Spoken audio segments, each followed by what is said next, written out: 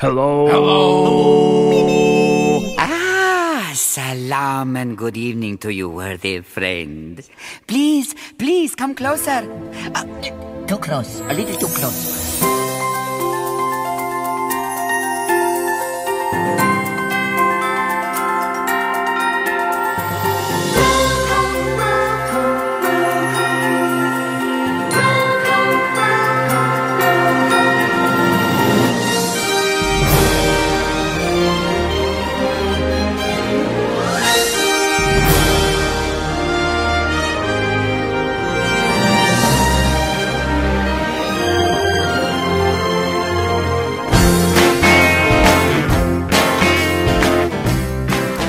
Hello and welcome to another edition of the Disney Brit Radio Show. It is episode 157, I think, and it's for the 2nd of March 2015, and joining me as always is Alan. Hello, Alan. Hi, Adam. How you doing? I'm not too bad. How are you? You know when people say they've got man flu? Yeah. I feel like I've got Ebola. That's how bad Have it you? is. Oh, jeez. I'm glad you're not sat next to me. We have to put you in some sort of quarantine zone. Yeah, I'm in my room by myself. I'm keeping it from other people, apart from when I've been cooking. Sounds like the best idea, because you're obviously clearly dying on us, which is not a good thing. Yeah. But don't worry, because if Alan does keel over this evening, which is likely to happen, and that's absolutely fine, we've got ably supported this evening by the largest cast we've had on the podcast for some time. Joining us from up north and from the Dreamgirls podcast is Michelle. Hello, Michelle. Hello there. And joining us from over there in sunny Orlando, it's Nicholas Cicero. It's great to be with you guys, and I'm glad I'm not in the same room as any of you, because it sounds kind of sick over there. It doesn't sound good, does it? You know. But then again, we say that. Didn't Disneyland start some mass epidemic of measles or something recently? So, you know, you lot aren't much better. Yeah, but that was after I left. A couple days after I left, people were blaming it on me. I had nothing to do with it. So we've got Michelle and Nick joining us anyway this evening, because we want to talk about two things. Michelle has become a bit of an advocate for Disneyland recently and seems to spend every spare minute she's got over there. So we want to talk to her as a Brit about the differences between Disneyland and Walt Disney World and Disneyland Paris, and kind of those people who have always thought, I fancy California, but it's a long flight, and is it really that different? We're going to get Michelle's sort of opinion on that. We've also got Nick on because Disney have announced another Run Disney event, which you guys might be interested in, and we thought we'd talk to Nick, because Nick has been doing Run Disney events now for a good couple of years, about how they run, the sort of things you can get involved in as part of that, and we're going to talk to you a little bit more about what you could do with us with regards to those events. We've got our usual Tomorrow's Child, we've got the Great Disney Brit Cook-Off, we've got Ultimate Attraction, we've basically got more stuff than you can shake a stick at pretty much this week. So without any further ado, I think it's time that we cracked on and got on with today's Disney news and rumours. Good morning, sire. Good morning, Zazu. Checking in with the morning report. Fire away.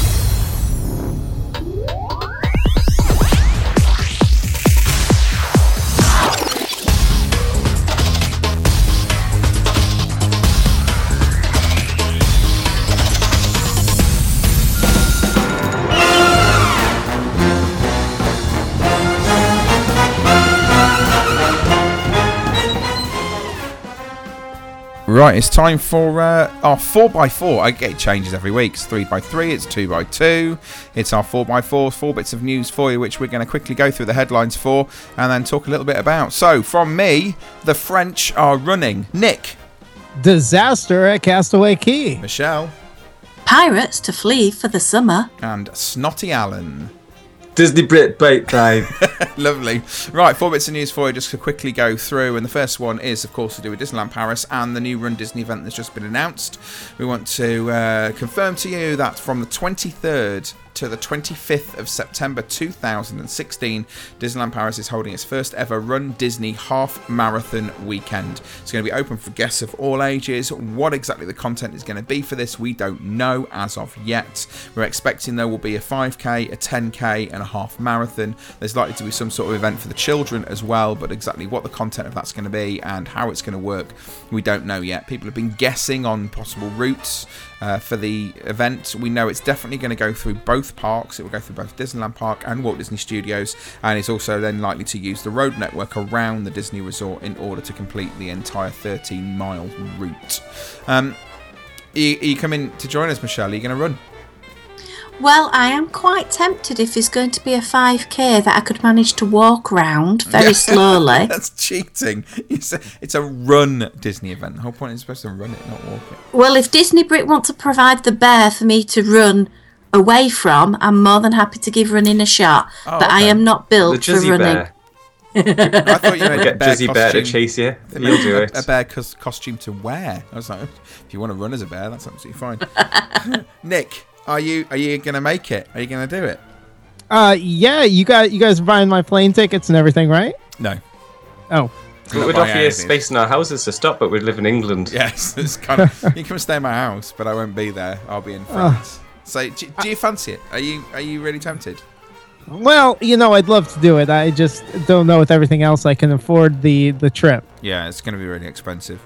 There's a lot of people who've been waiting for this for a very long time and are getting very excited about the fact they can now come and run this event. But I know, having spoken to some Americans on cruises that have come out of France and things like that, just how expensive the airfare is to places like Paris. So it will be interesting to see the demographic of the people who run this and how it works. To tell you a little... Go on, Alan. I was going to say, I think it'll be interesting to see actually what does happen with this event, because Disney have started to collect information from listeners and guests and everyone that wants to go to it. But the only information they really collected is name, age, what events you're interested in, 5K, 10K or half marathon, and if you've got kids. Yeah, that's pretty much all they're asking. And that's basically all they're collecting from you. They're not saying, I don't know, are you going to do the run?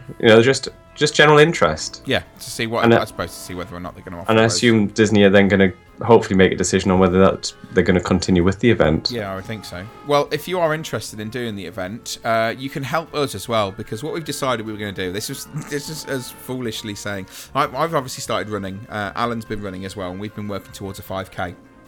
Gradually, and we kind of said to each other, if Disneyland Paris decide to do the half marathon weekend, we're going to run it, we're going to do it. So we've both decided, yes, we will be there for that weekend, and we are both going to run the half marathon. I can't believe I'm agreeing to run 13 miles.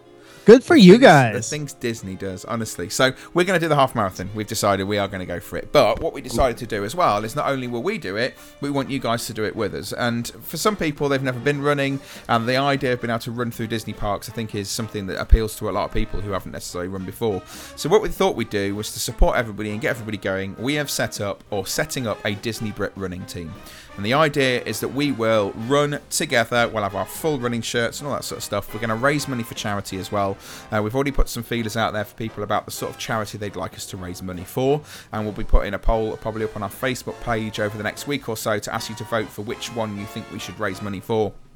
And we are going to support each other, work together, and we are ultimately going to run this half marathon for charity on the 25th of September 2016.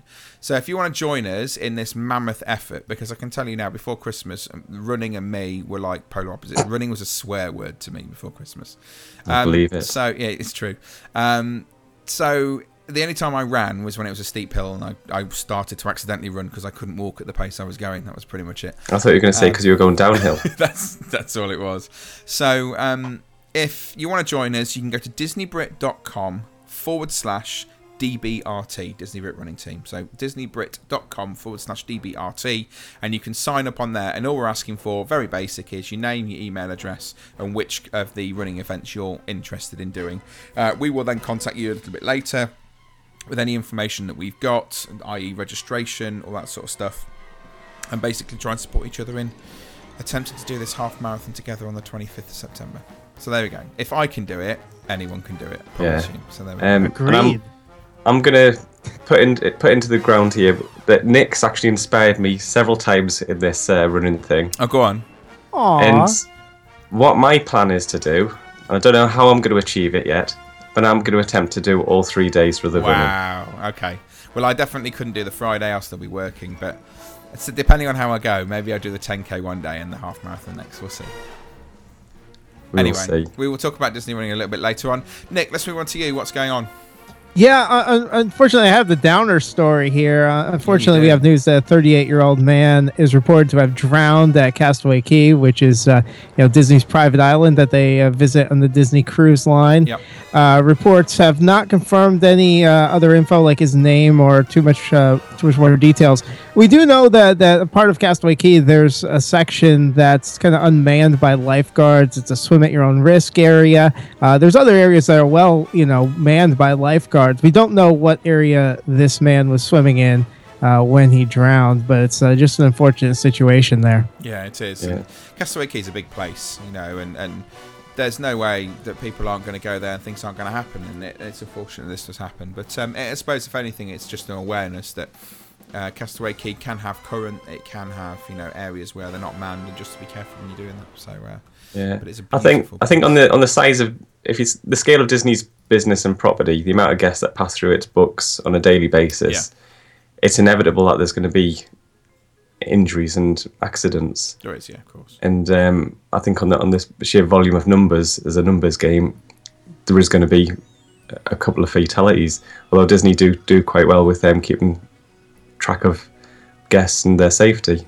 Just out of interest, who here has been to Castaway Cay? I have. Have you been, Nick? I have not yet. Michelle?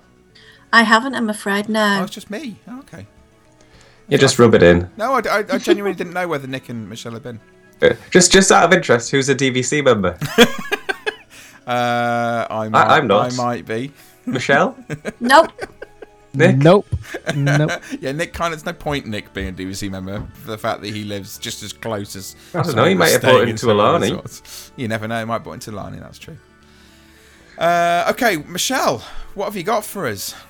Well, after a 2-day safety inspection, Pirates of the Caribbean at the Magic Kingdom has been scheduled for some major alterations. I gather that the issue was being looked at after the incident that happened, sometime last year, where a guest lost his tip of a finger, pinky finger, ring finger, etc. Yeah. And the scheduled closure is going to be May 11th through September 25th. So that's a big chunk out of the busy season for Walt Disney World. You know what this means, Alan? Woohoo! Big summer blowout. Tis for you, isn't it, eh? No, wow.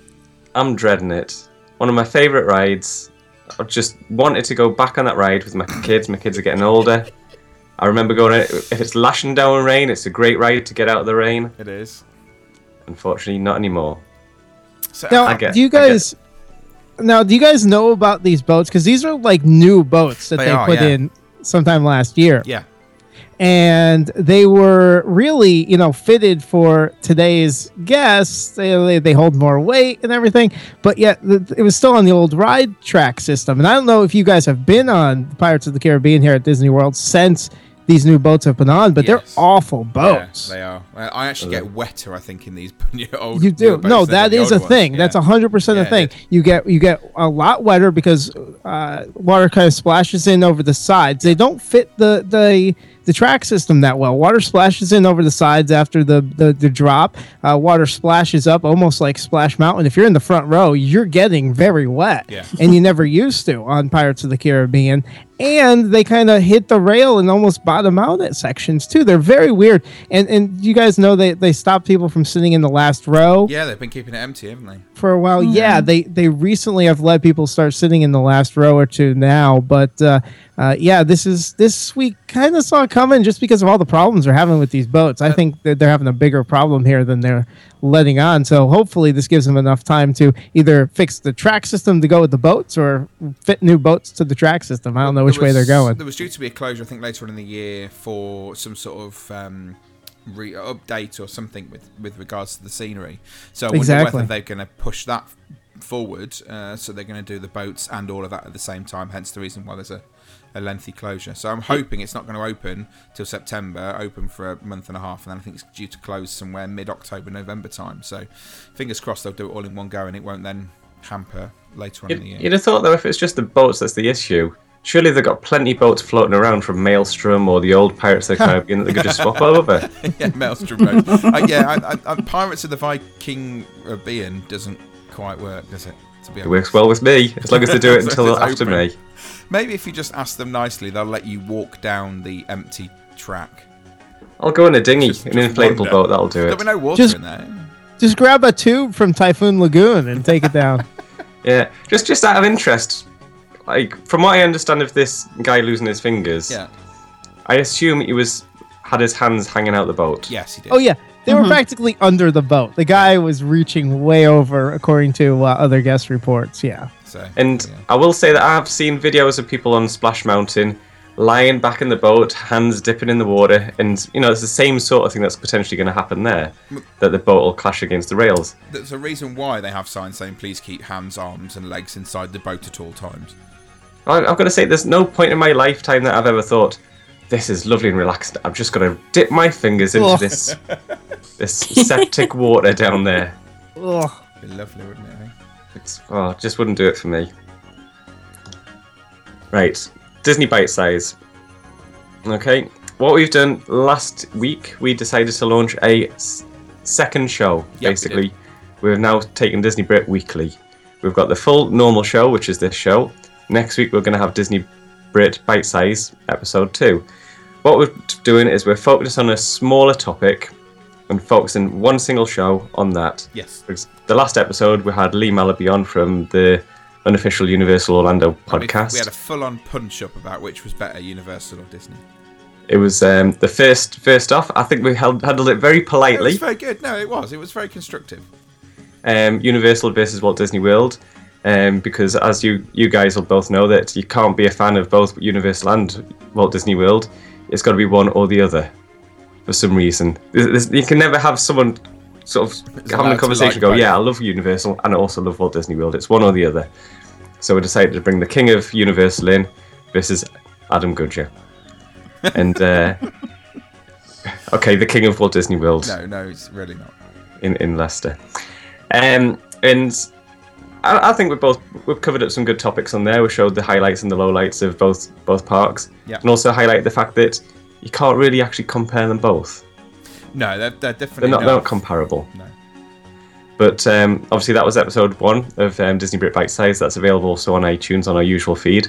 And we'll be releasing another Disney Brit Bite Size next week, which will be possibly about Avatar Land. Yes, so we're talking a little bit about that and about what we know about it and about things that are changing. But we felt we got so much spare time that we thought we'd take Disney Brit Weekly. But people have been asking for us to do Disney Brit Weekly, and we thought we didn't want to do the same show every single week, so we try and change it up a little bit and make and do something a little bit different if we possibly can. So this idea came for Disney Brit Bite Size. We decided to do it, and if you like it, we'll keep going. And if you don't like it, tell us and we'll stop. It's that simple.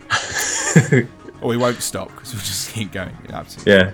Right. I love the idea. That's a cool idea, guys. Well, that's the thing. When we were doing this show, we didn't necessarily have the time to have the massive discussions about certain news items or things like that. So we wanted to dedicate a show that would give us that opportunity to do it. Hence the reason why it came about, basically. And the concept was half an hour, no news, no rumours, Yeah. nothing like that. And the first episode was 55 minutes. So there you go. Anyway, Walt Disney World refurbs and closures for the 1st of March to the 14th of March. In the Magic Kingdom, Cinderella's Royal Table is still shut until the 6th. Harmony Barbershop is closed until the 30th of March. Under the Sea, Journey to Little Mermaid is closed until the 6th. And It's a Small World is closed from the 3rd of March to the 13th. In Epcot, Maelstrom's closed until the 2016, when it opens. 26th of 2016. 2016 when it reopens with some sort of Frozen-orama thing. Animal Kingdom's got it's the best description. I like how you phrased that. It's like Maelstrom closed, but it's not coming back. It's closed for good. It's gone. Carly River Rapids closed and is now actually reopened. It's closed until the 4th of February. This is old news. I'm glad it's open. Flame Tree Barbecue is closed until the 31st of March. Creature Comforts is closed until the 14th of June. The Sorcerer's Hat has now completely disappeared, you'll be pleased to know. It's taken long enough. Honestly, I've never seen so many day-to-day photos of a hat slowly disappearing. I've never known anything like this. Is how slow Disney News is at the minute, that people are actually going into Hollywood Studios every day just to take photos. I've come up with a ploy, actually, that Hollywood Studios is one of the least attended parks out of all the Walt Disney World parks. So they've gradually taken the hat away in order to increase attendance for people going in to take photos of the hat slowly disappearing.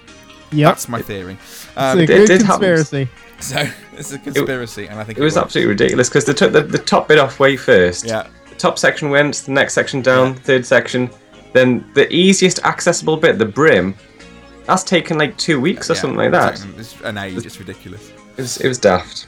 Blizzard Beach is closed until 14th of March, and in downtown Disney, there's roadworks on Buena Vista Drive, and they continue until spring 2016, when they're going to widen that road to 10 miles. 10 lanes, 10 miles? 10 lanes, which will That'd be include quite a dedicated wide. bus lane, a 10-mile wide road, and pedestrian bridge is going to be in there as well. Right, Alan, with your best French, what's happening in Disneyland My Paris? best French, refurbs for Disneyland Park. We've got Space Mountain Mission 2. It is going to be closed until the 30th of April. That's not Avril. That's French for April. Yeah, that's the one. Mysterio de Nautilus is going to be closed until the 30th of April. Another one that's closed.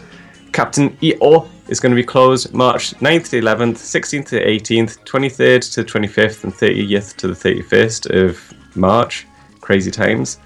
And Dumbo, that's French for Dumbo, is going to be closed from the 23rd of February till the 24th of April. Quite a long closure, that. That is quite a long What's with the Captain EO thing? Is that just like a seasonal attraction? Yeah, it has sort of become a season attraction now, yeah. And to be honest, last time I went on it, it was like they'd put on a private performance just for me. so there you go.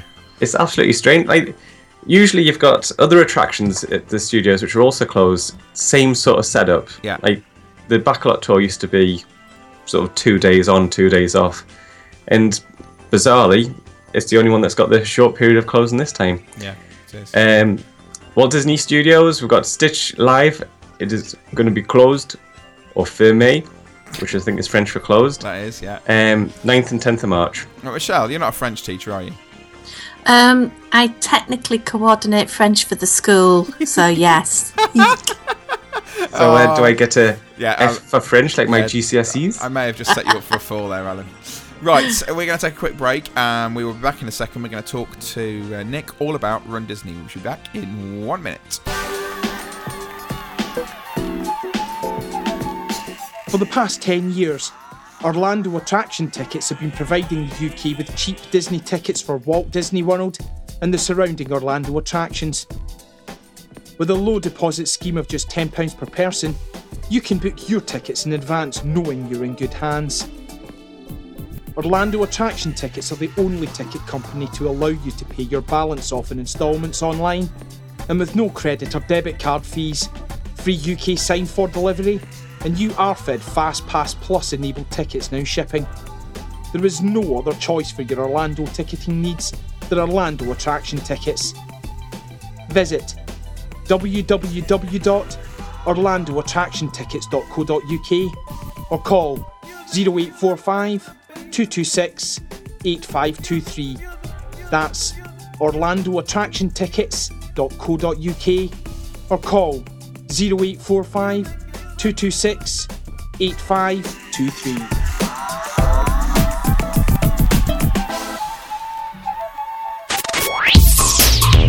Want to keep up to date with all the latest Disney news and rumors? Then make sure to check out www.disneybrit.com, your number one source for the magical world of Disney. This is Bill Farmer, the voice of Goofy, and when I'm in Britain, I listen to the Disney Brit podcast.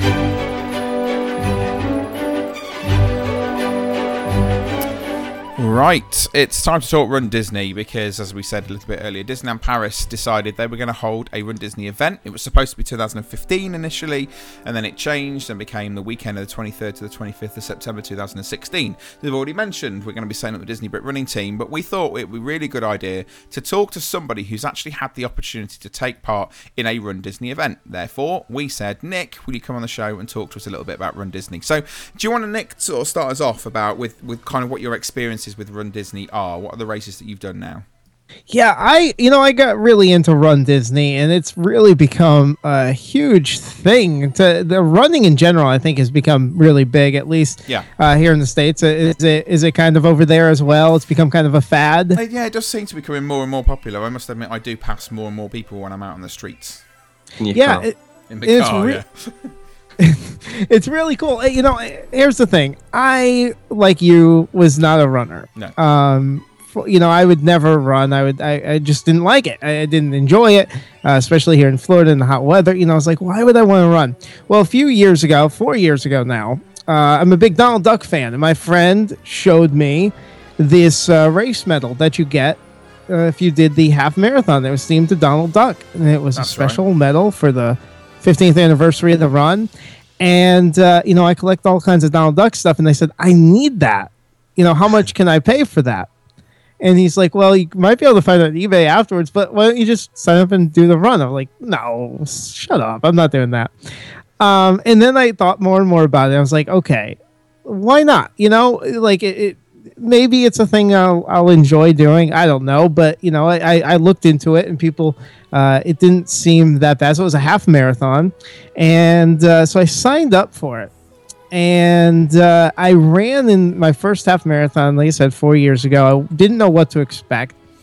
And I had an absolute blast. Now, can I just stop you a second? Because I'm pretty certain you did this. The first marathon you did was while we were doing sort of the Iron Orlando and Destination Disney stuff. And you turned around to us and went, I've signed up for a half marathon. And we were like, what? And we all thought this was hysterical because Nick hadn't done any exercise in his life. And didn't you do the first half marathon with hardly any training or running experience whatsoever?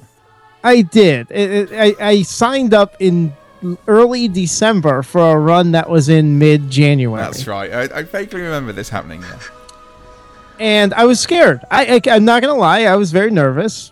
But I went out there and I did some running. And, I got up to the point where I think I did a session of like 9 miles. And, but I run walk. Just to let people know. I mean, we get into the whole training aspect of things. But I run walk. And a lot of people out there literally walk the entire half marathon, 13 miles. People walk the entire 26 miles of the marathon as well. If you power walk, you could get in under the time that they, and you stay at steady speed, you could get in under the time that they have as the cutoff times.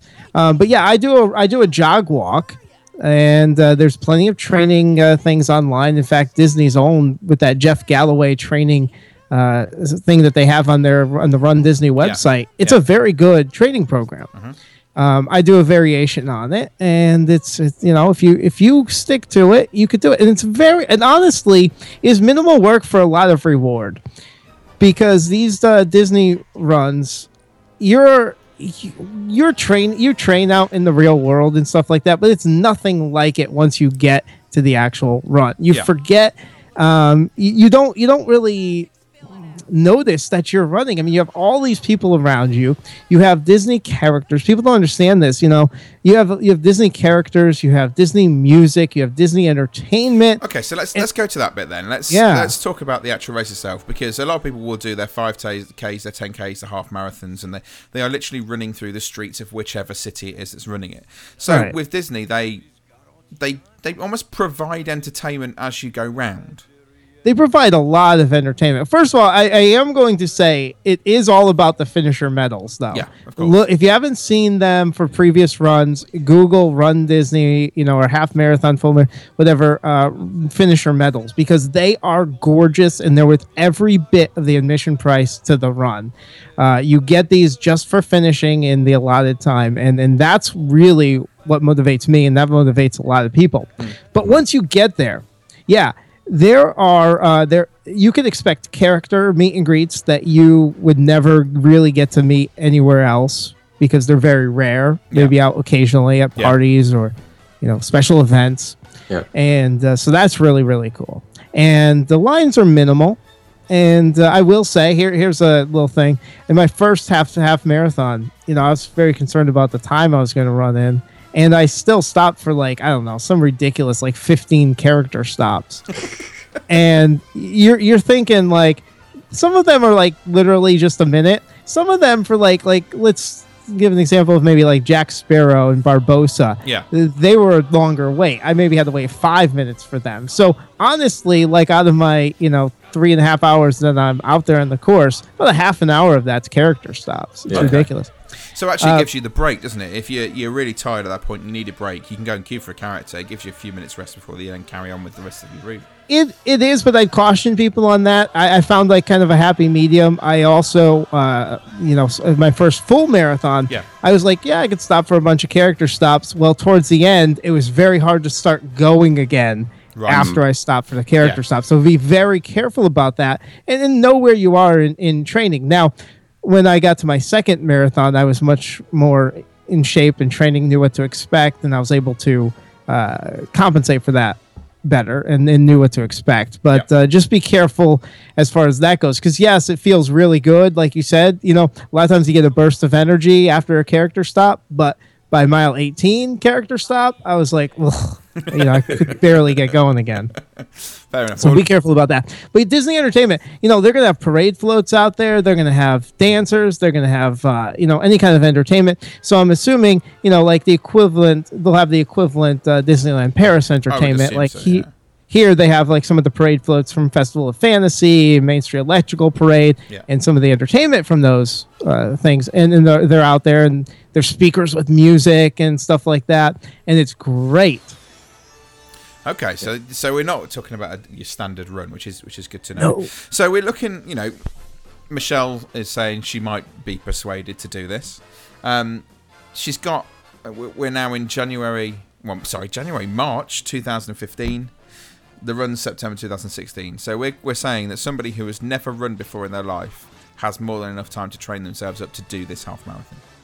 You really do, because if again, I'll throw all the disclaimers out there, consult your physician and all that stuff. But of course, right. But I will say that there are people out there. I mean, I'm not gonna get into specifics, but you know what I'm talking about, folks. You're looking around and you're like, seriously, you move a half marathon? You could do it in half.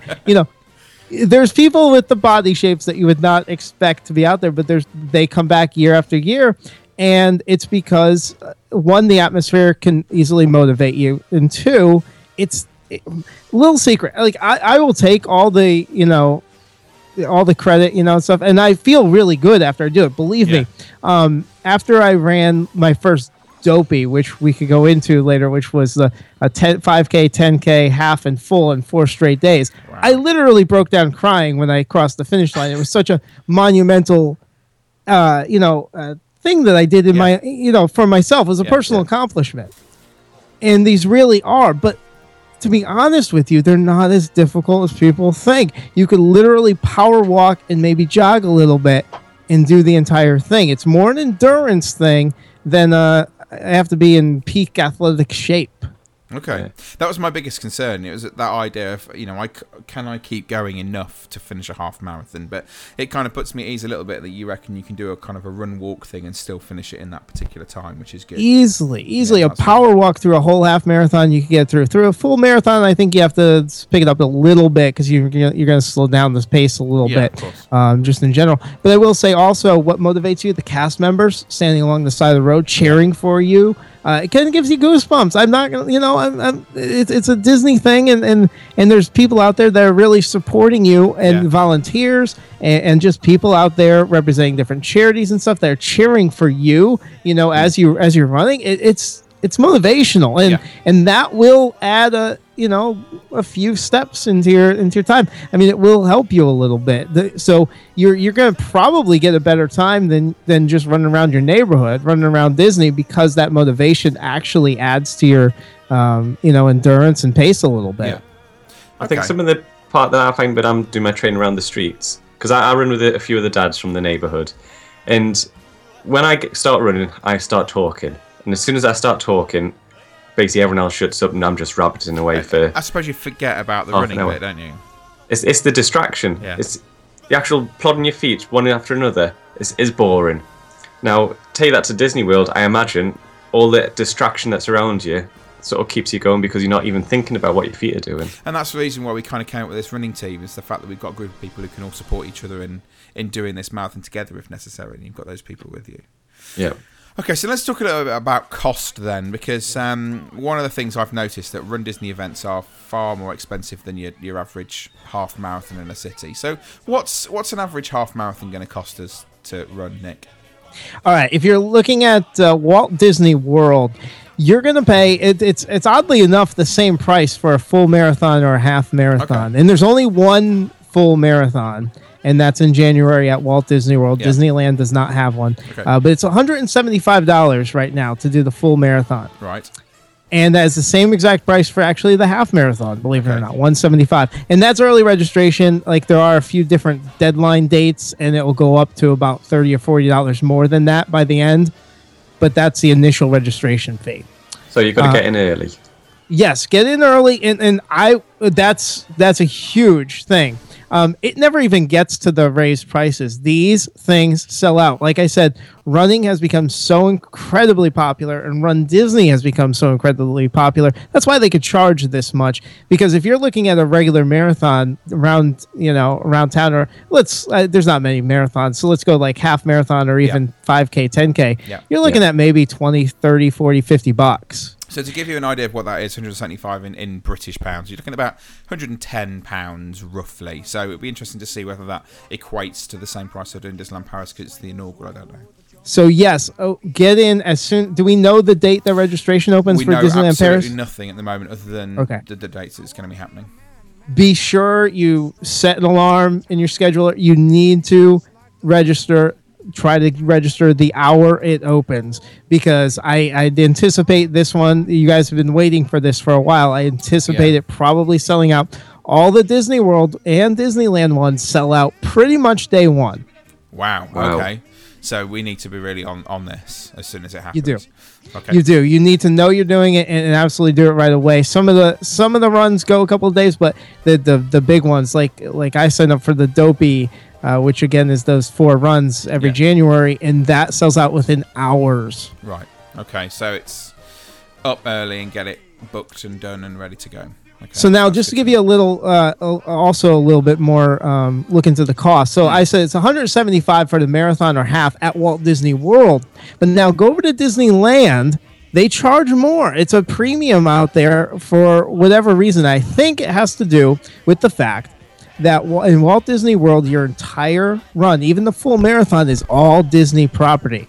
Right. Over at Disneyland, they have to work with the city of Anaheim a little bit and coordinate some things. I think that adds to the cost. At Disneyland, and also there's not as much room as far as the participation level cap as well, the entry, the amount of entries. Yeah. So Disneyland's is $199 for the half marathon.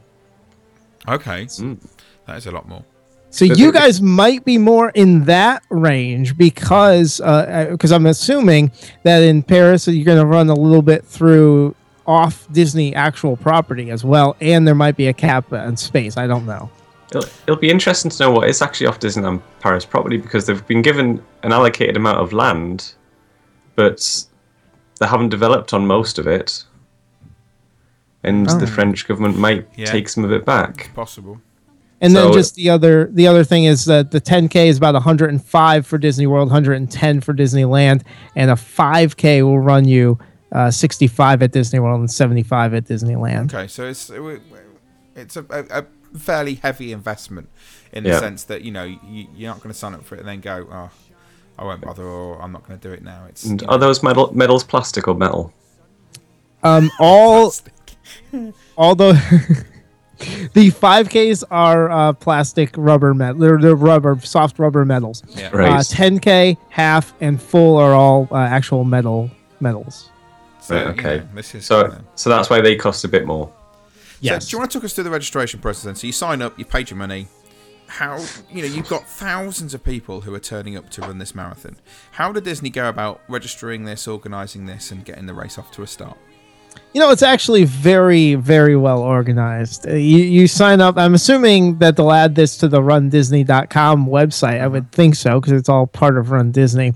So your registration is pretty easy on the website. Definitely know that when you're going to register to sign up for this run, it's going to take you a little bit of time. Have all your information ready. If you've run past runs, to have your in their qualifying runs within the past year, and if people who actually have done that know exactly what I'm talking about, so I won't go into detail about that, but have those ready to punch into the numbers, because that will tell you where you're starting. They're called corrals, and there's various corrals on run day, and they'll tell you where you're starting. The faster people start, in corral A, and then they go back B, C, D, E, however far back they go, as the slower you get. Now, if you could basically put in the time, if you're not a seasoned runner, you could basically put in the highest time eligible, like in there, which is usually for half marathon is 3 hours and 30 minutes. Okay. And you'd basically put in about 3 hours to 3.5 hours if you don't have a qualifying time to submit to them. Yep. So have all that ready. You're going to have to sign up on the outside Disney site, because they actually use a different site to keep track of all their, it's not all contained on the Disney sites, I guess. So definitely have all your info ready, have your credit card info ready. At Disney, know your shirt sizes going into things. Again, because I'm anticipating this, you kind of have to get through the checkout process quick, because they sell out. At least here, it's pretty rapid. And so have all that info ready. You got to know your shirt sizes, and if you want, they offer pins and stuff. At least they do for the Disney World, Disneyland one. So know if you want to buy that stuff or not. So you're not taking time figuring that out there too. So once you sign up, you're going to get your registration emails, and what you're going to do on the run days. I'm assuming you guys are going to have a race expo too. I'd like to think you guys are. We do. Yeah. And that's usually the day before the very first run. And you go to that and you bring all your info there. You don't really need anything there, but to save some time, you'll want to print the race waiver beforehand, and you'll get an email about that. You could also do it at the event, but I like to do it beforehand so you're not waiting in line. It's very easy there. They have it all split up alphabetical by name, and they have booths with groups of last names. You just go there. You bring that. You want your form of ID. You'll sign up. They'll give you your race bibs, your T-shirts, and you'll be all set to go. Usually, that process honestly takes only a few minutes, depending on the line to actually get into the expo. Sometimes there's a longer line, but I'd give yourself, depending on what time of day you go, it could be anywhere from a few minutes to an hour to actually get through that process. Okay. And that's usually the day before your actual run. You don't want, like, if you say you were doing the half marathon on a Sunday, you need to have done that either that Thursday, Friday, Saturday before the run. You can't just show up on run day and expect to be running. Okay. You have to go to get your bibs and all that beforehand. What sort of time does the race start? Here we start the runs at 5 a.m. Wow. And it's hard for me to speak of how it's going to run in Disneyland Paris, but say I'm doing a Walt Disney World run here, because of road shutdowns and stuff like that, you have to get there before they start shutting down the roads. Yeah. So you're getting there about 2 hours before your run. Usually I'm getting into Epcot somewhere between 4 and 4:30 in the morning. Oh man. Okay. And you're standing around, and I don't know what September weather's like in Paris.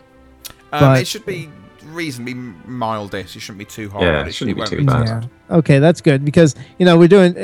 You guys laugh. Yes, I do have beautiful Orlando weather, but in January, honestly, we obviously get some cold days here. I've heard of reports of snow on the start line before now. People tweeting out snow. Yeah, I've heard that too. We had 30-degree temperatures this past one, but it warms up so quickly here that you're dressed. You basically what they do is you could wear layers and toss them off to the side of the road. Disney collects them and gives the stuff to charity. Actually. Oh wow! Which is really neat. But anyway, yeah, you be ready to stand around for about 2 hours before you start running. I mean, if you're one of the earlier runners that kick off, around 5:30. Around 5:30, you're fine. You're probably standing for an hour, but each corral goes off every 5 to 10 minutes. And say you're in corral F or E, you're going to be waiting a little while. Okay.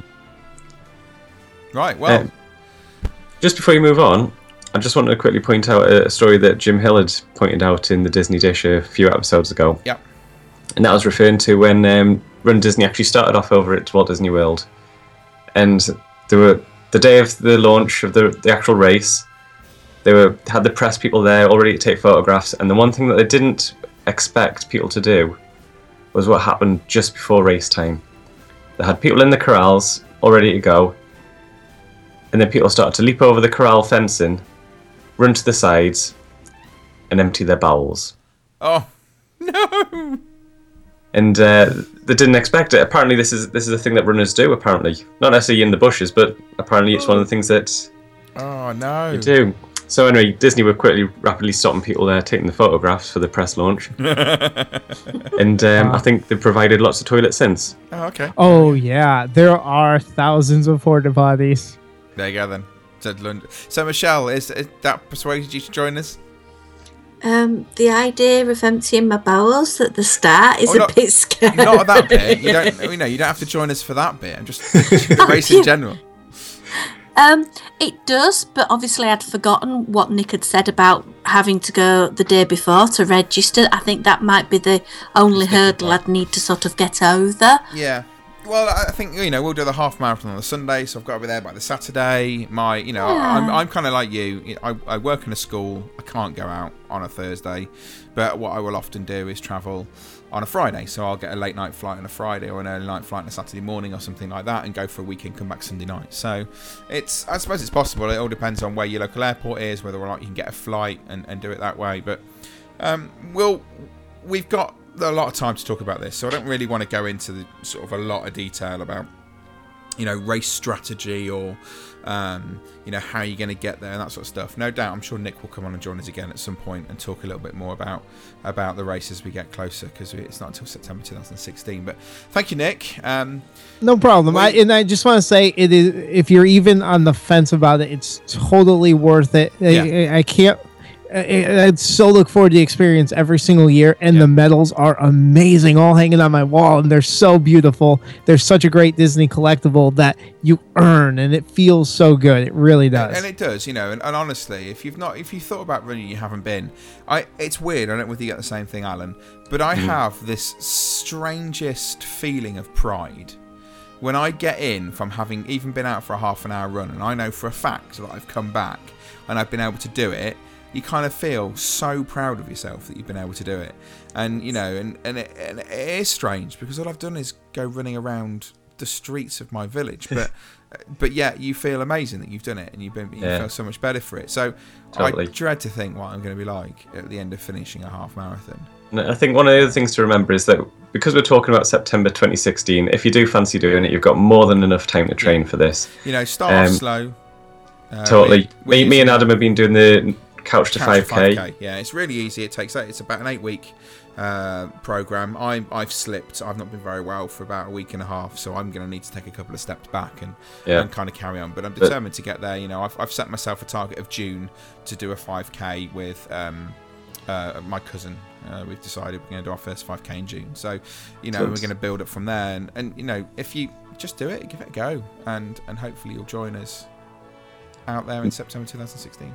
And I think the first steps is when you start doing the Couch to 5K, I think you run for 2 minutes, walk for 1 minute or something like that. It is. It's really, really simple to start off. And when you start off, you actually go, I don't know if I can do another minute. It's so hard running. And then when you're actually onto the further weeks and you run 20, 25 minutes, you actually look back and you go, I was struggling at 2 minutes of running. Yeah, and now all of a sudden, look. It's easy. Yeah. So join us, say disneybrit.com/DBRT. Sign up. We'll send you out an email in the next week or so, and we'll put out a poll for who we think we should run for, and we'll raise some money for charity, and we'll all run it together and be part of the inaugural Disneyland Paris half marathon. Right, that is that. So I think, Alan, it's very briefly time for us to talk about some food, because of course when we talk about running, that immediately links to food, does it not? Oh, totally. Got to have the energy. And that means this.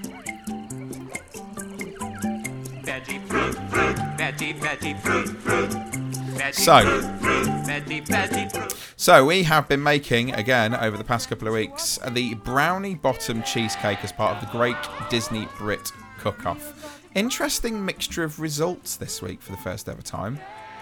I don't know how you found it. So do you want to talk about your experiences about making this brownie?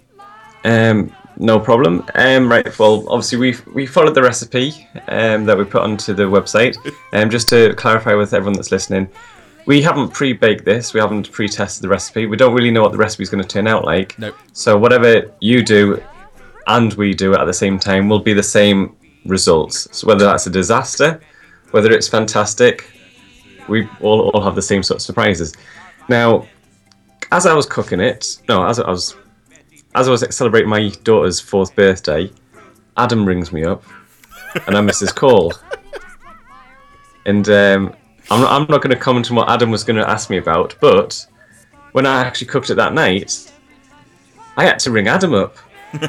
This is because our recipe that we decided to put on the internet, onto our website, talks about you need to have, out of the ingredients, you've got 2 cups of sugar, which is a lot of sugar, by the way, plain flour, a lot of cocoa powder, teaspoon of salt, baking powder, 5 eggs, 2 sticks of unsalted butter, melted. Actually, mine was salted, so mine was extra tasty. And nowhere in the recipe do we actually mention where we put this melted butter. No, I noticed this, and I realised early enough that I got the butter. I didn't know where it was supposed to go because it was missing. Yeah, so I've got a pan of melted butter, not knowing where to put it. But I guessed at putting it into the brownie mixture, and when I made a big sloppy brownie mixture and cooked it for, how long did I have to cook it for? Half an hour. Yeah. I ended up cooking for 45 minutes to try and dry it out a bit more. But I did notice one thing that Adam did spot, but I'll let him talk about that. Yeah, so I made mine. It's doing absolutely fine. I was thinking a baking tin. I thought I'd do it in a cake tin, absolutely fine, no problems. And then I'd made my brownie mixture, and I looked at how much brownie mixture I got and thought, hang on, there's a lot of brownie mixture here. An awful lot. And then I looked and it said to put it in a 13 by 9 inch baking pan. And I was like, okay, that's quite big. In fact, that's very big. So I was like, I haven't got a baking pan that big, but I've got a cake tin that was about 13 inches in diameter. And we're talking about, the bottom tier of a wedding cake size tin this was. So I thought, I'm just going to have to go in there. So that's exactly what I did. I put it in there, and I rang Alan and said, have you made yours yet? What are you going to put it in? Because this is massive. And it turns out that my brownie bottom cheesecake is the size of the bottom layer of a wedding cake. It is that big. We were talking about this, and we were sort of saying, well, actually, yeah, because these ingredients, the size that they're making would be probably the size they would serve it in the bakery at Boardwalk. It's going to be exactly that. So we'd made a cake which basically was the same size as what they serve at the Boardwalk bakery. And, other people have made it as well. We had one of the Tomlinson girls sent us an email to say, do make sure you chill it out properly first, because my husband tasted it just after we'd made it, and he said it was rancid. Which isn't a good start, but I hadn't made it yet. And then we put it in the fridge for an hour, and it was fine, and it tasted really good. So we made ours, and Alan, how did yours turn out? I've got a list. Well, I did a slight alteration in the recipe, because the recipe said you need 2 tablespoons of heavy cream and 2 tablespoons of sour cream. That's right. And I thought, I am not going to buy sour cream and heavy cream for 2 tablespoons. It's more than you think, 2 tablespoons. Well, I basically just bought the heavy cream and poured a glug in. But I think I might have poured in more than enough. And it actually was quite nice and creamy. Yeah, well, mine was. But I didn't want to spend the extra money on the sour cream. Fair enough. Well, I did the sour cream and the heavy cream, because then we used the sour cream for a chili, so it's fine. Question, guys. Yeah. Can you guys each send me a piece so I could taste test it? I think we should do this. Yeah, we should. I don't know how long it'd last. I'll put it in a jiffy bag. Yeah, we should try it. Have Michelle, Nick, have you ever tried this cheesecake from the Boardwalk? No. No. It's great, honestly. Alan, you weren't so pleased, right? Well, I like the cheesecake. I like the brownie bottom. But to put them together, I'm not a fan of chocolatey cheesecakes. Oh, it's amazing. Honestly, I was tasting it thinking, yeah, this is good. We've made some stuff in the past. We made the carrot cake cookies recently, and they were okay. I loved them. They were the best ones, I think. Some of my friends tried them, said they really enjoyed them, but this one for me is the winner so far. Definitely without a shadow of a doubt. As we made them, what do? Well, we have to get the kids to taste them. Now, you didn't get your kids to taste yours this week, did you? No, I've been a bit under the weather and a bit behind on doing everything. But equally, your kids did Tomorrow's Child and mine hasn't. So, I think it's time to see what Harry thought. Now, it's become quite notorious that my son has been a little bit dubious over the things that I've been feeding him recently. Ever since the key lime pie about a month ago, of which he basically told me it tasted like poo. It was rotten poo, wasn't it? Rotten poo it was. So ever since then, he's been a bit dubious of anything that I've tried to give him. So with that in mind, This is what Harry thought of my bottomless brownie bottomed cheesecake. Harry, I've got some brownie bottomed cheesecake for you to try. Are you ready? Alright. Go then. Put your mouth. What do you think? Kinda. Kinda what? Like, I don't like the cheesecake bit, but I like the brownie bit. You like the brownie but not the cheesecake? Right, okay.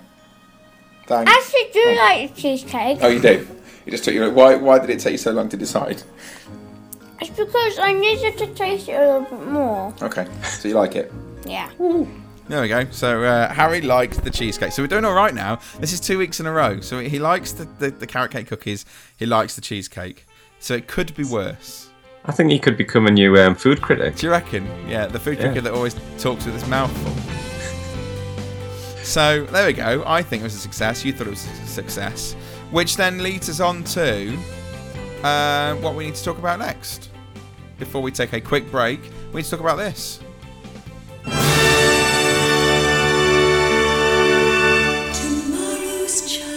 Because what we asked the kids to do this week is, what do you think we should make for our next Disney Brit Bake Off?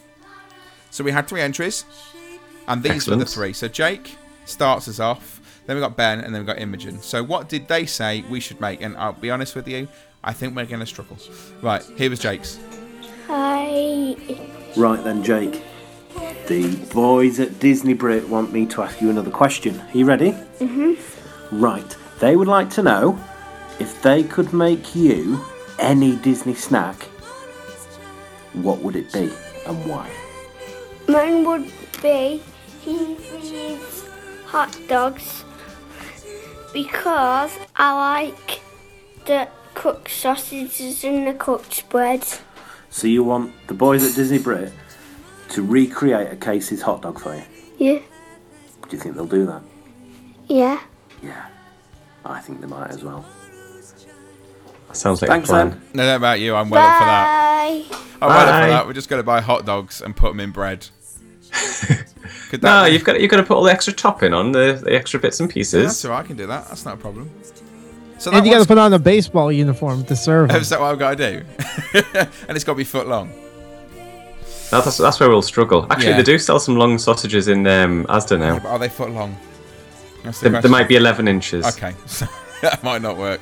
Right, so that one, nice and easy. What about this one? I would like you to make a Mickey bar because I like them, and I would like to see you make them into a Mickey shape. There we go, Mickey bar ice cream. How do you actually make? How would you? I can understand you can actually cut a piece of frozen ice cream, but how do you then get the chocolate on it? Ah, you see, well, easy. I've got a Mickey Mouse shaped cutter, so I reckon I get ice cream. I can put my cutter over the top, turn it into a Mickey shape, cover it in chocolate, stick it in the freezer. Done. Stick a stick through the bottom. Okay. So I could do that. So that's not too difficult. Okay, well, I think hot dogs are winning so far. Anybody else got any suggestions? Anybody else got any suggestions on how to make a Mickey bar ice cream? Ooh, I've seen them do it on How It's Made, where they get the ice cream shape and then they have like a spray gun to squirt the sort of chocolate ice cream block Genius, with the Michelle. chocolate, but a bit like Heston Blumenthal. So basically, you need one of those paint sprayer things. Yeah. Fill it with chocolate, get some ice cream. Do you know what I'm going to do? I'm going to get Harry to hold a Mickey shaped ice cream on a stick and then just stand there and spray him with chocolate. Every kid's best birthday present Be all great, wrapped wouldn't in a one that. Okay, so that's Mickey bar ice cream. So what about Imogen? I think it will be nice if you will cook noodles. Noodles. Noodles. Or as Harry calls it, Chinese pasta. Hmm. There you go. Can we have some Chinese pasta tonight? Imogen actually originally said cook super noodles. Oh, is that... I know the Tomorrowland Terrace noodle station's gone downhill, but super noodles? Really? Okay, so we've got basically hot dogs, Mickey bar ice cream, or noodles. Oh, I think we'll have to have a chat about this after the show. Yeah, we'll have a chat about it, and we'll come up with something different, which we're going to create So that's absolutely fine. Okay, so we will put something up on the website for you to have a go at and follow along. And we'll see what happens with regards to those 3. Now, the next one we want you to send in for, this is thanks to Vicky Wells. She's come up with this one. And it was something that actually Ben, who was on there a second ago for the Mickey Bar Ice Cream, suggested. He wants to have the opportunity to describe an attraction of which I've got to guess. Ooh. Right, so they're going to describe like a quiz. They're going to describe a ride, and I've got to guess what that ride is. I like it. There we go. So if you've got a child who wants to have a go at describing a Disney attraction, send it in, and I will attempt to guess what that Disney attraction is. Okay, so there we go. So you can send it into radio@disneybrit.com. We'll find out what happens. Who knows? Maybe I will guess it. Maybe I will not. I have no idea. Anyway, we're going to take a very quick break. We're going to talk to Michelle in a minute, a little bit about Disneyland, and be back in a second. Hey, I have the best kept Disney World and Universal Studios vacation secret. Did you know that anyone can rent a sweet ride and truly get around fast with your pass inside the theme parks? Mom, tell them. Well, Scooter Vacations makes it fun all day long. You or someone you love deserves the best way to see everything. So why not relax and enjoy a true express ride with your pass? Scooter Vacations can arrange it and even deliver it to you. Get around the fun way? Have as much fun getting from ride to ride as being on the ride. They fit on buses, boats, and monorails, and some can fit in a car trunk. Upgrade your experience and scoot everywhere. Contact Scooter Vacations at 1-855-WDW-SCOOT. That's 1-855-WDW-SCOOT, or on the web at scootorlando.com. That's SCOOT Orlando.com. SCOOT Orlando.com. Keep your hands and arms inside the train and remain seated at all times. Now then, hang on to them hats and glasses, 'cause this here's the wildest ride in the wilderness. Right then, we're heading over to the west. See what I did there? I was going to say they want to do that for Pirates of the Caribbean. Is that what it is? Hold on to your hats and glasses. Keep your fingers and toes inside the ride at all times. Because this here is going to be the finger-losing... Anyway. It'll end up like Captain Hook. So, do you know what? I've even gone as far as to find this. Get this for you. Here we go. Some Paradise Pier music for Michelle. There we go. Oh, thank you. So, Michelle. Yes. Disneyland, okay? You've been out to Disneyland quite a lot recently. It's one of the places I've not yet been to. It's on my bucket list of places I must go before I finally disappear. Now, one of the biggest problems for me is how far away it is. I can get to Walt Disney World quicker. Yes, it's the original, I understand that, but it's more expensive for me to go to California. There's not as much for me to do over in California, and it's about, I go over there for my main summer holiday. Is it really that different to Walt Disney World and to Disneyland Paris as well, I suppose? So we wanted to talk to you a little bit about what it is that you love about Disneyland that makes you keep going back there, and what for you some of the big differences between the two. So start us off then. You've been probably 3-4 times recently? I went 3 times in 2014, and I'm going for 3 weeks this summer. Wow. Okay. Wow. So you're going out to Disneyland for the same length of time that I would maybe consider going to Walt Disney World, which has your 4 theme parks, your water parks, etc. At Disneyland, you've got 2 theme parks. So what is it about Disneyland that makes you go back so much? For me, it is the original park. Yeah. There is all that going on. I've also made and got some fantastic friends over there. Yeah. And because of that link, when I go to California, it's not just the theme parks. I am fitting in visiting other places. So on one of the trips, I went to San Francisco to the Walt Disney Family Museum. Yeah. Drove through Yosemite and then spent some time in Anaheim itself. Another trip I went down to Santa Monica, spent some time down there. Mm-hmm. I'm hoping in the summer to tie it in with a trip to Vegas as well. So there are lots of other things you can do while you're on that coast of the States. Okay. For the parks itself, there's just so much to love. And if you go with the idea of comparing it to Walt Disney World, you're not you're not going to get it because it isn't Walt Disney World. It is completely different. It's like saying to somebody who keeps horses and cats, which do you prefer? Well, you're going to like your dogs, you're going to like your horses, you're going to like your cats. Yeah. You know, you can't compare the two, but you can compare elements. So is it a little bit like when people say to us, you know, we've been to Walt Disney World, should we go to Disneyland Paris? Is it as good as Walt Disney World? And we quite often say, well, they're not the same place. They're very, very different. So it's that kind of idea. Yeah, it is. Okay. And for me, a lot of it is the whole nostalgia. On one of the trips I went, I did their comparative backstage tour, if you like. And you actually got to go in the apartment that Walt Disney stayed in. Yep. While he stayed at Disneyland, and to see his furniture and to see his bathroom and to see his bedroom, and it was like, wow. Yeah. Do you know what I mean? And you get a real understanding of the man. And, you know, I was very lucky to go to Griffiths Park, which isn't too far out from the theme park, where Walt got the original idea for building Disneyland as well. Cool. So... Is Walt's apartment all spick and span, or is it a bit like Bob Hoskins' office in Roger Rabbit? It is spick and span. At the moment, you're not able to visit it, and they do have a docent responsible for the upkeep of the apartment. There are certain elements, it is quite small, I will say that, it's very tiny, and there is an element that you're not allowed to go near. It's all roped off, which is the seating area. Yeah, right. But it's just so spooky to think, oh, he sat over there and he looked out of that window and it's amazing. Yeah, it would be good if you'd still got his face marks pressed against the glass.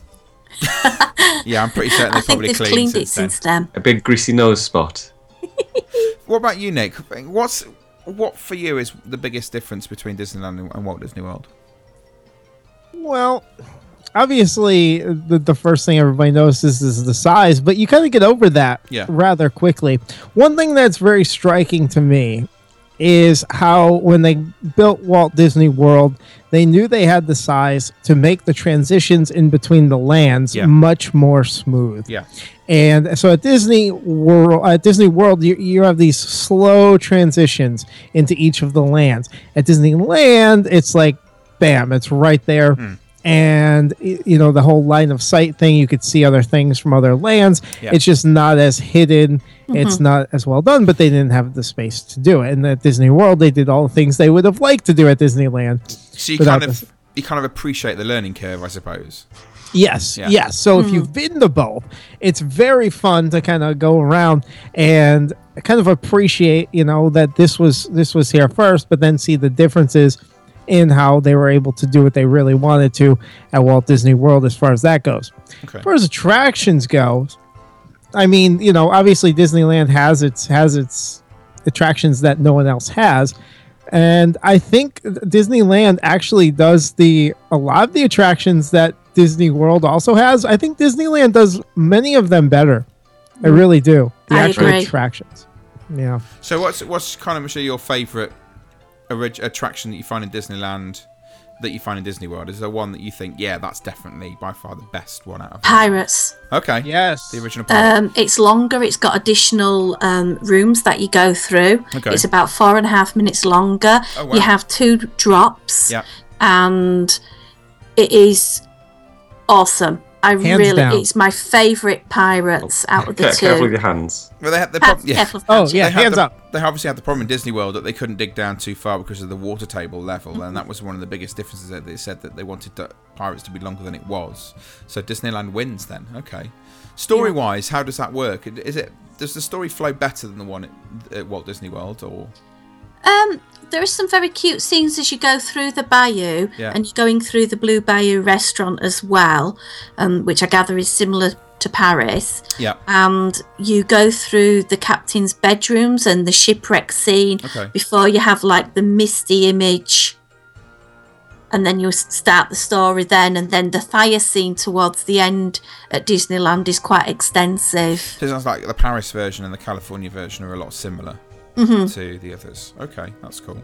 And another thing that you get in Disneyland, which is just awesome, is they do the Christmas makeovers. You've got It's a Small World Holiday. You've got Haunted Mansion Holiday. Yeah. And obviously the same that happens in Walt Disney World, but you get Jingle Cruise as well. And those three are just magical. Well, I was going to ask about Haunted Mansion because that is my all-time favourite attraction.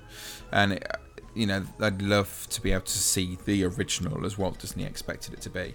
And they obviously give it that overlay. Is it a very different style ride to the Disney World version, or are they very similar? There is an element that is quite different. In Walt Disney World, you're used to getting onto the Doom Buggy and going through the portraits and the library, etc. area in the buggy, whereas in Disneyland, you walk that element. Okay, so again, it sounds like there's some similarities between that and Disneyland Paris. Yeah. Admittedly, if you're just doing Haunted Mansion Disneyland, Haunted Mansion Walt Disney World, without adding in the Christmas Halloween makeover, I would go Walt Disney World because it's got the amazing interactive bit of a queue, which I find really enjoyable. And I personally do like the mansion in Walt Disney World, but because you get the Christmas and Halloween makeover, that just blew my mind at Christmas. I just imagined a few bits of trimmings, but they literally cleared virtually everything and just Nightmare Before Christmas everywhere. Okay, wow. Yeah, I'd love to see that overlay. Be amazing. Now, the one attraction that's always intrigued me and I've heard so much about is Indiana Jones. Is it really as good as everyone says it is? The first time I went on Indiana Jones, I was like, well, is that it? I didn't get it. I didn't get it at all. But then the second time I went on the front row, and I got a totally different perspective, and I really enjoyed it. I found it very pleasurable. It is the same track system as you've got for Dinosaur in Animal Kingdom, don't get me wrong, but the scenery, the theming inside is really good. Okay. It wouldn't be in my top 10 of Disneyland attractions, but it is good. Okay, so let's move over a little bit to California Adventure then. That's had one hell of an overhaul since it originally opened. So what's your experience of that? Because that's obviously a very different park to a lot of the others that are open around the world. Yeah.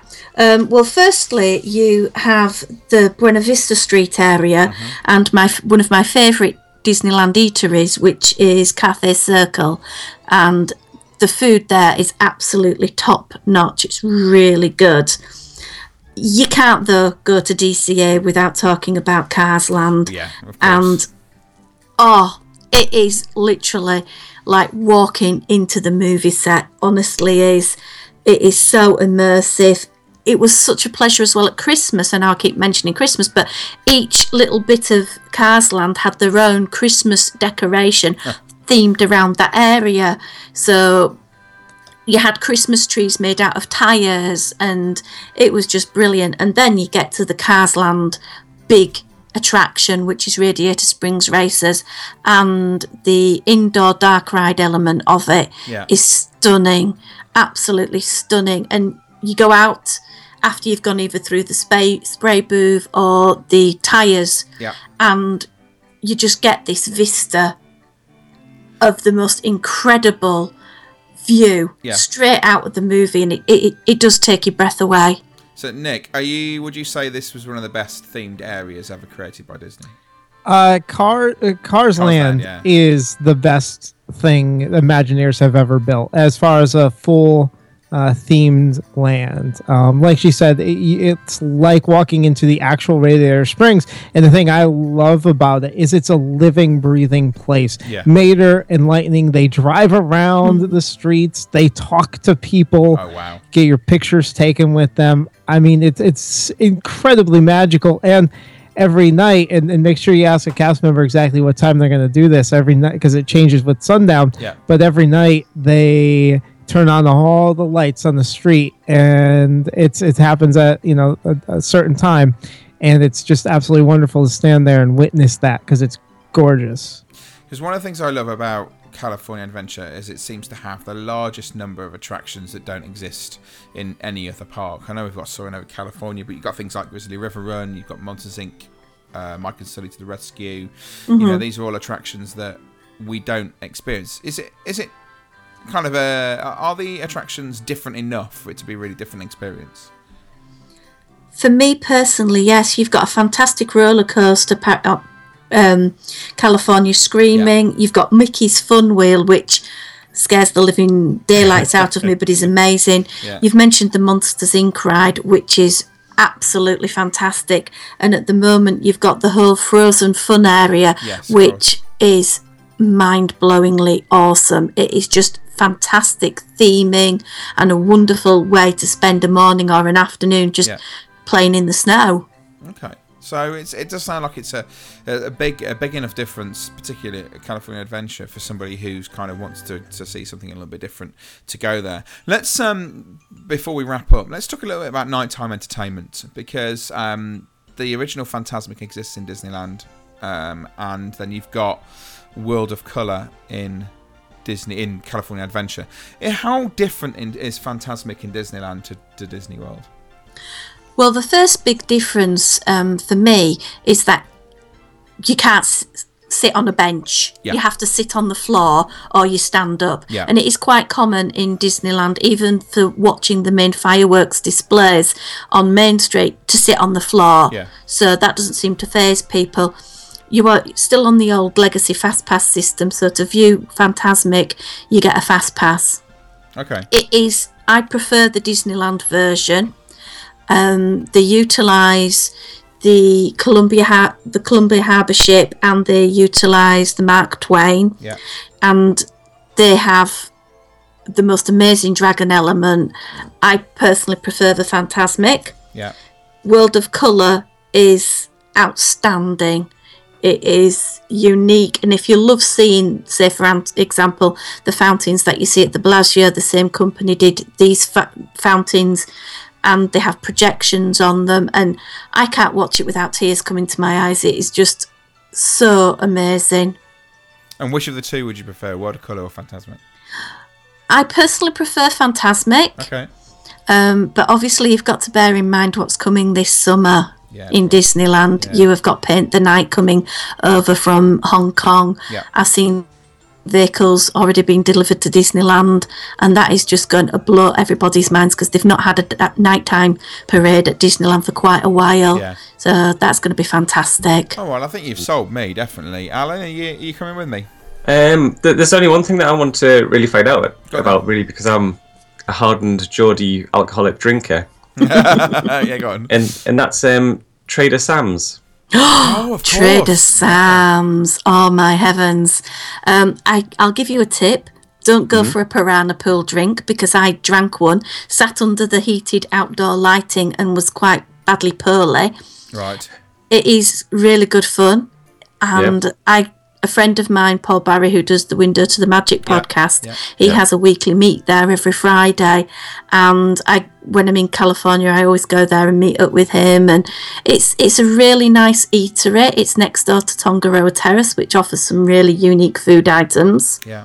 So, and while I'm talking, just very briefly, I know you're wanting to wrap up, but the food at Disneyland itself is amazing. If you bear in mind, it's a locals market, so they're really trying to attract the locals to come and eat at the parks, and the food is so much better. Okay. It's awesome. That's good to know. Yeah, the Monte Cristo sandwich is something that I just can't say enough about. It is just the weirdest, the most wonderfulest thing ever. Fab. Well, I've heard about the Monte Cristo. Mm-hmm. Is it really? Yeah, is it in New Orleans Square? Yeah. You can get it in two places, the Blue Bayou or in Cafe Orleans. Okay. And basically, for us Brits, we would probably understand it as a bit of bread around ham, cheese and turkey. Right. And then in like a donut batter type thing, and it's deep fried and covered in powdered sugar. And a sweet sandwich. A sweet sandwich, and it comes with raspberry dipping sauce. Yeah. And you need to share it with someone, because I've got a big appetite. I can't eat a whole one. Okay. So I have to give those a try. Well, you've sold it for me, without a shadow of a doubt. And they say Disneyland's one of the things I want to do, and not only because Disneyland's there and California Adventure's there as well, but also, it's the home of movies, and I'm a massive film fan, so the opportunity to go and see the real Universal Studios and the real Warner Brothers and all that sort of stuff is a massive selling point for me. So without a shadow of a doubt. And we've always had this idea. We always quite fancy driving Route 66. So flying into Chicago, driving Route 66 and ending that trip with a few days in California doing Disneyland and all that sort of stuff. So, you've sold it. I think you've also added the other element into it that, for example, Paul Barry does his meet of the month. Meet of the week. Yeah. And I think that adds another element to it, actually going to meet and socialise with other like-minded people. Yeah.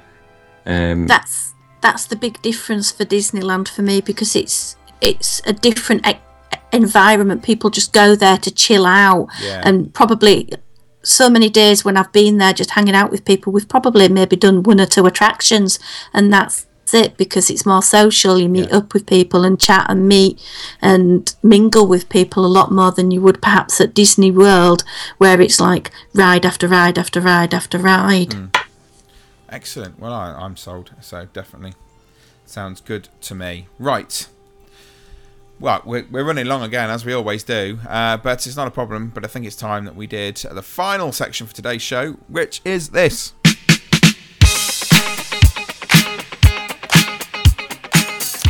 So we're talking Disney's Ultimate Attraction, and we're continuing working through all of those different pairings that we've got. We've got 4 more for you this week. We're going to be looking at Tom Sawyer Island versus Beauty and the Beast live on stage, Fantasmic versus Winnie the Pooh, The Circle of Life versus Dumbo, and Grand Fiesta Tour versus Spaceship Earth. Let's see which ones you have put through.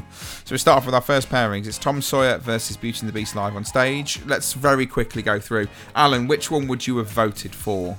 I would have probably gone Tom Sawyer's Island, but I know that my wife wouldn't agree with me. Okay, so you're not a fan of Beauty and the Beast live on stage?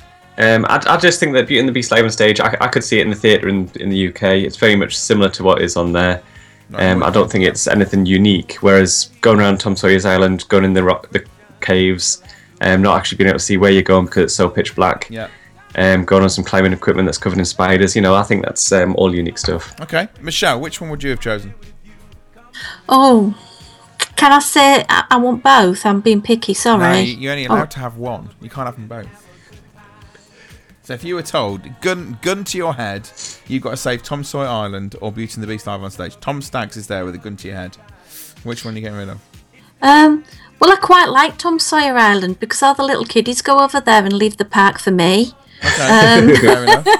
And I haven't seen Beauty and the Beast on stage, so I'll go with that one because I haven't seen it yet. Okay, then so Beauty Tom and the Beast. Sawyer Island. So you're going for Beauty and the Beast? Yeah. Okay, fab. Right, so Beauty and the Beast is staying. Tom Sawyer Island.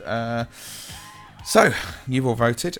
I must admit, if it was me, I'd go Tom Sawyer Island. Boy, Beauty and the Beast live on stage is old now. It's not been the same since 4 for $1. We're introducing it. So Tom Sawyer Island, even though we voted for it, goes out. Beauty and the Beast live on stage goes through to the next round. Believe it or not, Beauty and the Beast live on stage is actually beating it. I can't believe that either. But there you go. But I suppose you could knock down Tom Sawyer Island. You can put like Avatar there or something. Yeah.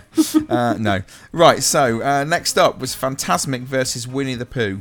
So I'll start off. Quite easy. Fantasmic, my favourite nighttime attraction. Nothing will beat it. Therefore, I'd vote Fantasmic. It's that simple. Michelle, which one would you go for? Fantasmic. No, it's not difficult, is it? Alan? Winnie the Pooh. Wow, no way. Why not? Really? Over that's hallucinogenic, crazy... I was going to say a horrible word there. Crazy aspect of a ride. Very good. Like that. When this sort of... I don't know what sort of creature it is. It's like an elephant thing that blows a smoke ring in your face. Yeah, the heffalump. Yeah, I think that part of the attraction alone does it. Let alone the hopping around in an attraction that's... So you're going for that? You're going for... I can't believe you're going for Winnie the Pooh over Fantasmic. Plus you've got a honey wall in the queue. Well, it doesn't matter anyway, because Winnie the Pooh received half the amount of votes as Fantasmic does. So Fantasmic goes through, Winnie the Pooh goes out. See ya! You're not doing very well tonight. So... This time round, right, what are you going for? The Circle of Life versus Dumbo. Alan, which one are you knocking out? Which one are you keeping in? Circle of Life is amazing. It's got the best quote ever. Shut up. Is it amazing? What's the best quote? Damn. Yeah, okay. That bit is quite funny. And I must admit, when I last watched it, I did laugh out loud at that particular moment. However. Oh, okay. It is just a film that's stuffed in a room in the corner of the Land Pavilion. And strangely, carpeted walls in the queue area. I actually, when I saw that, find that weird on the walls, I did think, I wonder how they hoover that. I think we've had this conversation before. But it is one of the weird things. But I think Dumbo has now got a better queuing system. Yes, so the it attraction makes a itself, I massive don't difference. like the idea of the attraction. I The think it's a queuing bit... system makes such a huge difference. Honestly, it's so much more pleasurable now. I want to go on Dumbo. Well, I don't want to go on Dumbo. I want to go on the queue, really. I want to go in the climbing frames, but I don't know if I'm allowed to. No, you're not. But there's some lovely seats that you can sit and watch your child run around in it and see them the whole time they're going around. Yeah. So for that reason, I'll keep Dumbo for the queue. Okay, so you're keeping Dumbo. I'm going Dumbo because, again, Circle of Life, as you say, yeah, it's got that one funny moment. But actually, the film's old enough now that, you know, when you sit and watch it and you can see all the grainy quality on the screen, you're like, yeah, you definitely know it's old when, you know, and it's been there too long when that happens. So I'm getting rid of Circle of Life. I'm going to keep Dumbo. Michelle, what would you keep? What would you get rid of? Definitely keeping Dumbo. I think the fact that you've got 2 side-by-side spinners and you've got the lovely indoor covered play area for the kids just to get out of the humid Florida sunshine is amazing. Yeah, so we're all going Dumbo. Most of you went Dumbo as well. 5 people voted for Circle of Life. Who are you 5 people? I don't get this. Clearly the 5 the ones that like the quote. 5 people who are still laughing at that quote. They just get up every morning and go, damn. The one thing I'm going to quickly add, though, about Dumbo, I've not been on it with the new queuing system. When I last went on it, the queue was not quite open yet. I'm concerned that there's not much of a queue on the ride anymore, and will my kids get enough time in that climbing frame? I've had both experiences. I've had an experience where we've had about 10 minutes in there, and I've had an experience where we haven't needed to go in at all. We can go straight through. So it does alter. Can you specially request a longer queue? You can go in if you want to. You can go in and play in that player area before you go through if you want to. There's no... Okay. You don't have to hand your pager in once it buzzes. You can stay in as long as you like. But it's up to you. But okay, so Dumbo goes through, which means our last pairing is the Grand Fiesta Tour with the 3 Caballeros versus Spaceship Earth. Well, Spaceship Earth is a classic. It's had its update. I know since Judy came in, it's not quite been the same, and I think it's lost a little bit of its appeal, a little bit about what it was about. But I still think it's a really great attraction. Grand Fiesta Tour, the original incarnation, we all know was not great. You know, it didn't show Mexico off in the best of lights. It did improve when we got the 3 Caballeros in, and I think it made it a better attraction. But it's still an attraction that the Grand Fiesta Tour is kind of one of those attractions that you would expect to see in one of those lower quality theme parks in the UK. Yeah. Where they've come up with an idea and they haven't quite executed it as well as they could have done. There's a Drayton Manor Park, which is near me. There's a horrendous attraction called the Pirate Adventure, which is quite clearly a rip-off of Pirates of the Caribbean. And it's almost like the Grand Fiesta Tour is a rip-off of a really good version of an attraction about Mexico. So, for me, Grand Fiesta Tour cannot beat Spaceship Earth. So I'm putting Spaceship Earth through. Michelle? I once got stuck on the 3 Caballeros ride, and it was the worst 45 minutes of my life. Have you lost a finger? Oh, do you know what? I nearly bit my finger off just to get out of there quicker. So that's not for me. You can't have Epcot without Spaceship Earth. I'm sorry. It is the park's icon, so I'm going to keep that one. Okay. What about you, Alan? Well, I sort of agree with the aspect. I can't even say my words now. It's the cold kicking in properly. It is. The 3 Caballeros, can't even say it properly. Yep. Is a rubbish ride. It's like Small World meets a rubbish ride. And then takes out all the dolls. Now, I don't know if you've been to Alton Towers. Yeah. They've got Charlie and the Chocolate Factory. Oh, which is horrendous. Now, although it's got a good... Well, I say a semi-good end where you go into the glass elevator, which is basically a stand-up simulator where you jiggle around. Yeah. You go past several elements that are very similar to the Grand Fiesta Tour, as in you're in the boat, and off to the right-hand side or the left-hand side is a film screen, and they're showing a film on loop. That's right. And you never quite synced right with it, and it doesn't quite work. And, you know, it's hardly, I don't know, what's it, Harry Potter and the Forbidden Journey, where you've got the ride synced with a nice video screen. See Disney Brits Bite Size for that reference. Yeah. It's just so rubbish. So anyway, yeah, I'm not a big fan of that. Although I do love the Mexican Pavilion. I think that's fantastic. Yeah, I love the Pavilion. And I'll be drawn into the Pavilion, and I will go on the ride, but only because I like the Pavilion. Yeah. Spaceship Earth has to win, even though it's Jorvik Viking Center. That's what that is. Oh, our poor American listeners have no idea what you're talking about when you say that. I see what you mean. Yeah. No. Although Jorvik Viking Center is technically Peter Pan's flight. Well, yeah, and technically it is. So, one person voted for Grand Fiesta Tour over Spaceship Earth. Is this one person? I'm convinced they're doing it on purpose. They're doing it to try and person. Whoever this one person is, I don't. It's not you, is it, Michelle?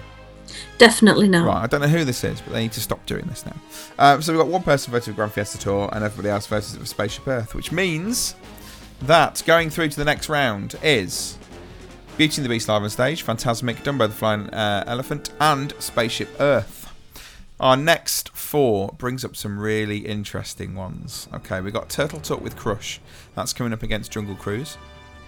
Big Thunder Mountain Railroad comes up against It's Tough to Be a Bug. Next one, this is going to be a toughie. Buzz Lightyear Space Ranger Spin comes up against Rock and Roller Coaster starring Aerosmith. Oh, I thought you were going to say Midway Mania. No, and Living with the Land comes up against Splash Mountain. I have a feeling there could be some upsets in the next round.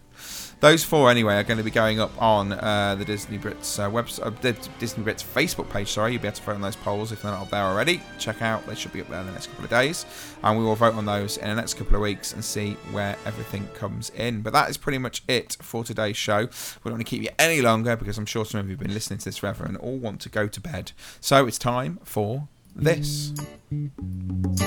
Woo!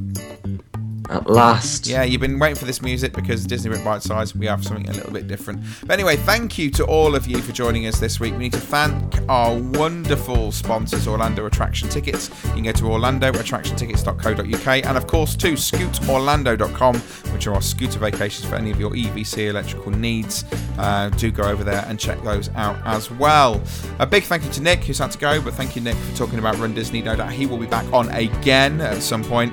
And thank you to Michelle for coming on and joining us. Thanks, Michelle.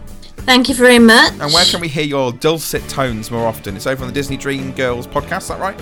It is indeed. That comes out virtually every Saturday or Sunday, and I'm also on the Avengers podcast as well. It is, yeah. And what are the web addresses for those two? It's just the same. It's Disney Dream Girls or The Avengers, and you can find us on all of your social media places under those 2 shows. Oh, fab. And talking about social media, you can of course go to our Facebook page, which is facebook.com/Disney Brit Podcast, and over on Twitter you can follow us on @DisneyBrit, and you can comment and follow along with any of those things. We have all sorts of conversations with all sorts of people with things that are going on, and you'll hear about all the latest news about all sorts of bits and pieces over on those 2 as well. You can of course email us on radio@DisneyBrit.com if you want to send us a Tomorrow's Child. Remember, it's describe an attraction and see if I can guess what it is. We're doing that in 2 weeks. Review us on iTunes, and of course listen out for Disney Brit Bite Size. That will be on next week, where I will be bringing, say, a weekly show, Disney Brit Bite Size, a slightly different, shorter show for you to listen to until we bring the main show in 2 weeks' time. And last thing, of course, contact us 0121 288 2748. But we're back next week with Disney Brit Bite Size, and in 2 weeks with a Disney Brit show. Until then, we'll see ya. Gosh, everybody! That was swell!